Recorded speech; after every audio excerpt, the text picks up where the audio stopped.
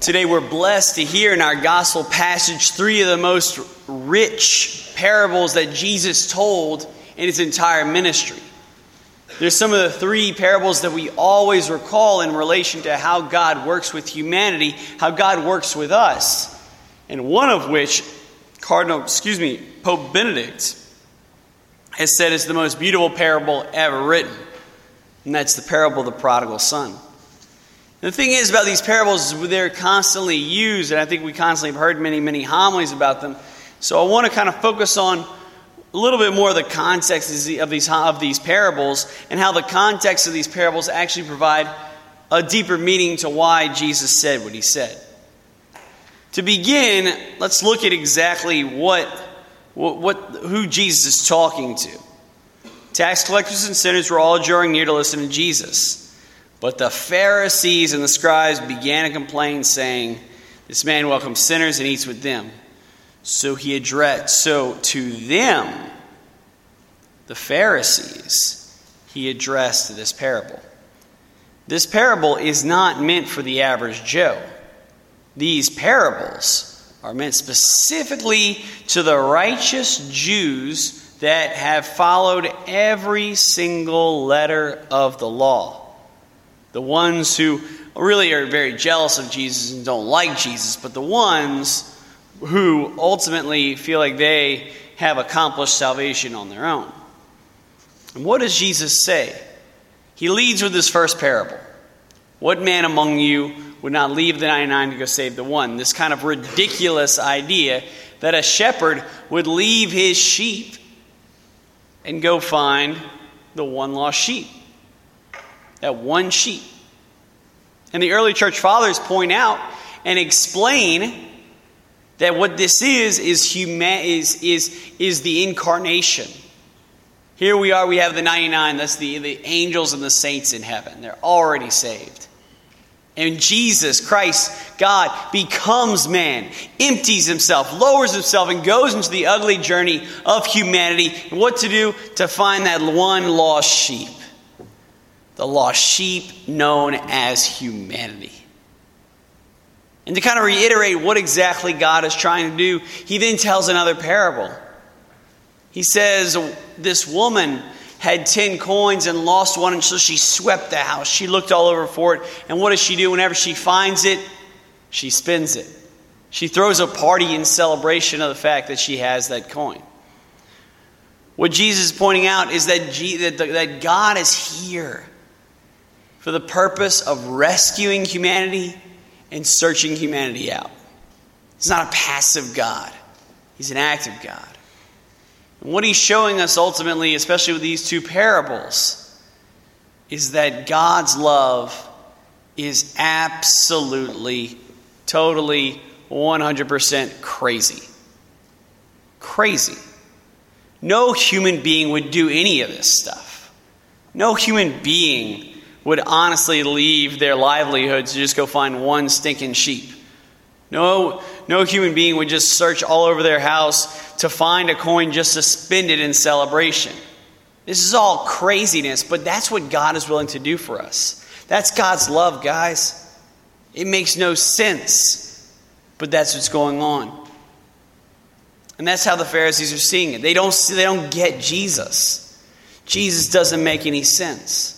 But what he's trying to point out is that, look, the Lord is in love with us, and he wants the best for us, and he'll do anything for us.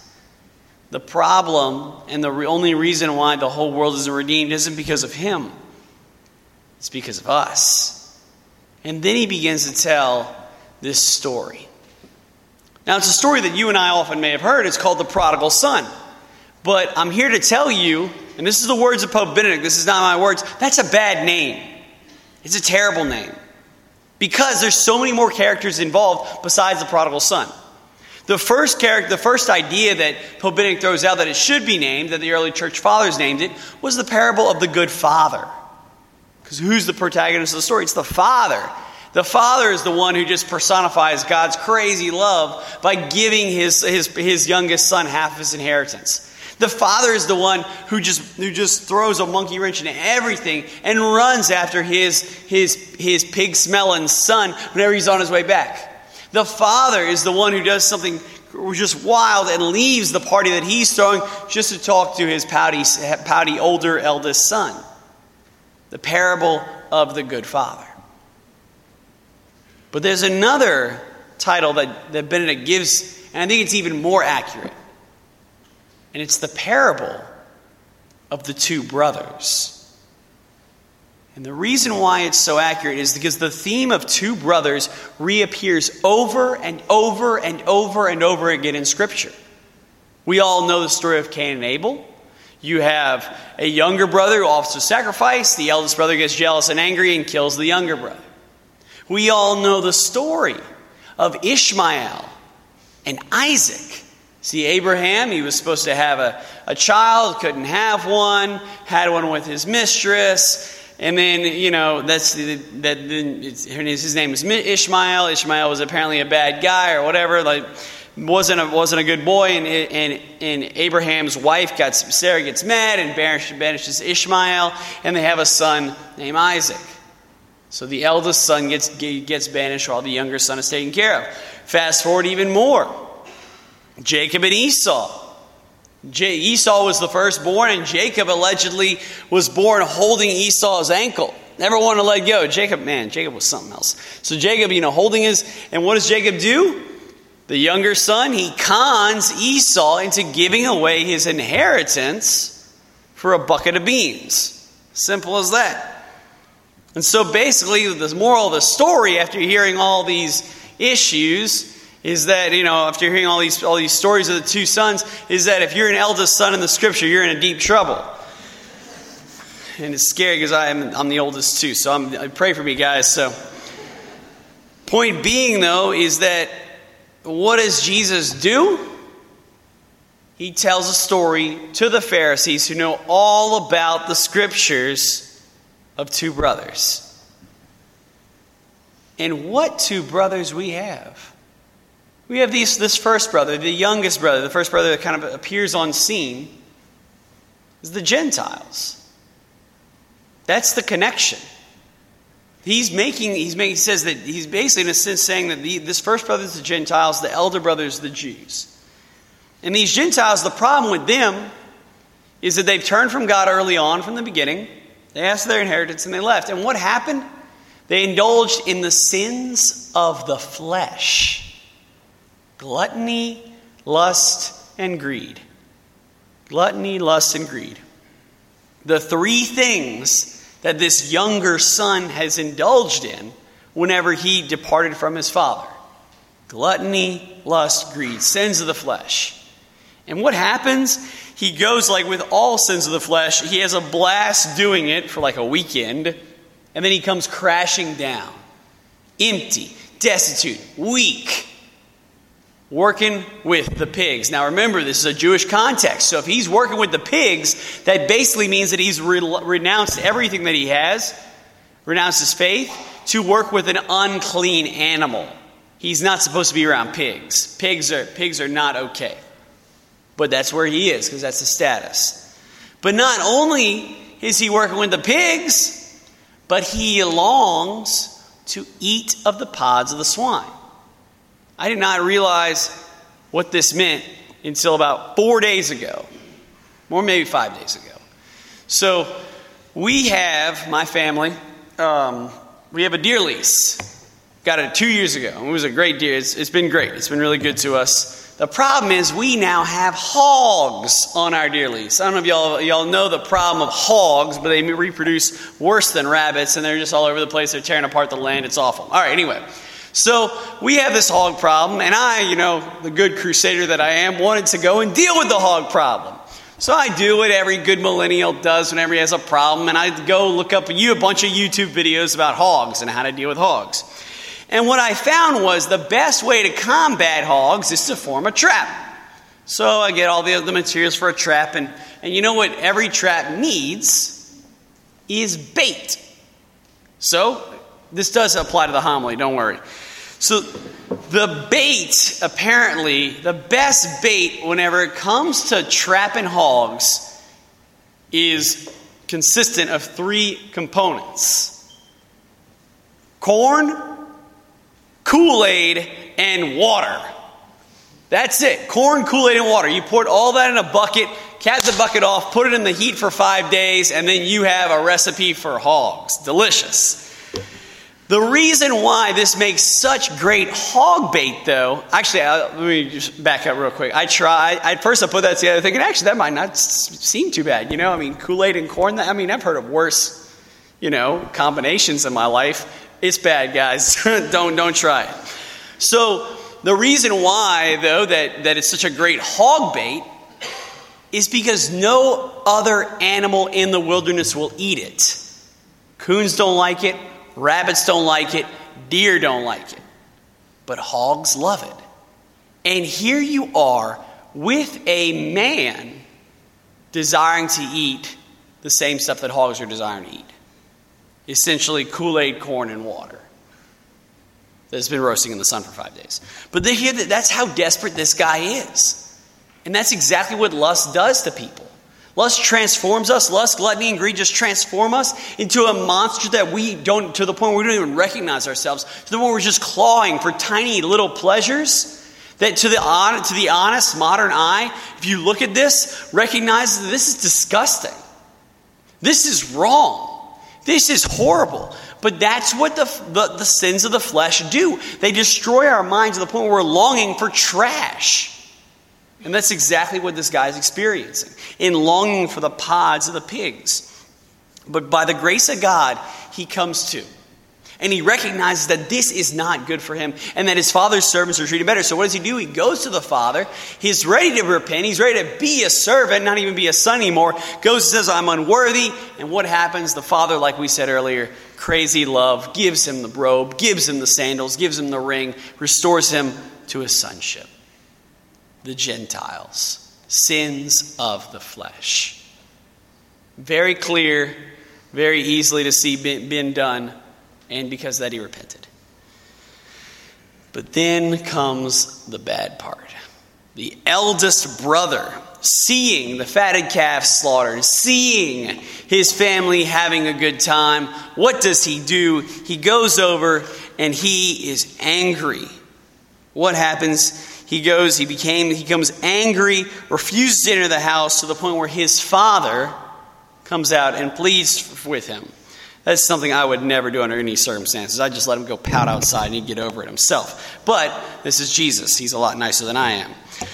But what does he say? He says the father shows up. And daddy shows up. You don't talk. You let him do the talking. But not with this case. What happens? He shows up and then he immediately protests. And look at what this guy says. Look, all these years I served you, and not once did I disobey your orders, yet you never gave me even a young goat to feast on with my friends. Now it's subtle, but it's very clear he no longer sees his father as father. He sees him as master. I serve you, your orders, young goat to feast on with my friends. So not only does he see him as master, he sees him as somebody he doesn't want to spend any time with. He doesn't want a young goat to feast on with his father. He doesn't want a fatted calf to enjoy with his family. He wants to go somewhere else. In fact, I'd love to know, I bet you on a normal basis they have fatted calves that he doesn't enjoy with his family, but he wants to go elsewhere. This is a very, very, very interesting point. It's something that I think we often overlook. What this man is going through, what this man is committing is not sins of the flesh. It's sins of the spirit. Pride, anger, envy. These things are sins of the spirit. And what makes these things so insidious is that they're hard to detect. It's pretty easy to realize how messed up you are whenever you're sticking your head in a trough full of pig pods. Kool-Aid, corn, and water. It's not that easy to pick up that you're wrong whenever you have not disobeyed a single order that's been given to you. But how often does that happen to us? We look like the good church-going crew. We come to Mass, we pray, we're as kind as can be, and yet we can be closer to hell than a prostitute because of the sins of the spirit that we may have committed. Even C.S. Lewis has said that unchastity is not the worst of sins. Every Christian knows this. Look at Dante's Inferno. Yes, you can be damned for eternity in views of unchastity, but it's the lightest ring of hell. The further and further you get deeper into hell, the more and more spiritual the sins become down to the very sinner, and down to the very center. And the sinners there are Judas there because of betrayal. Betrayal. It's truly spiritual sin. Point being, though, is that that's what this guy's committing. He's committing the subtle spiritual sin, the same spiritual sin that, guess what? The Pharisees are committing. Looking at God as lawgiver. Looking at God as master, not looking at God as Father.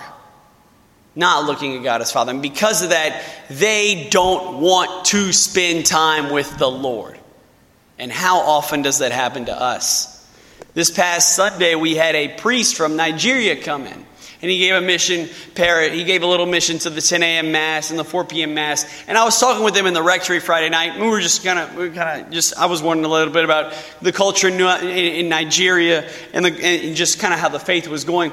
And one of the things that he pointed out is that Nigeria is poor. No surprise there. But Nigeria is very, very poor. And because of that poverty, they work all the time, but whenever they go to Mass, they are in heaven.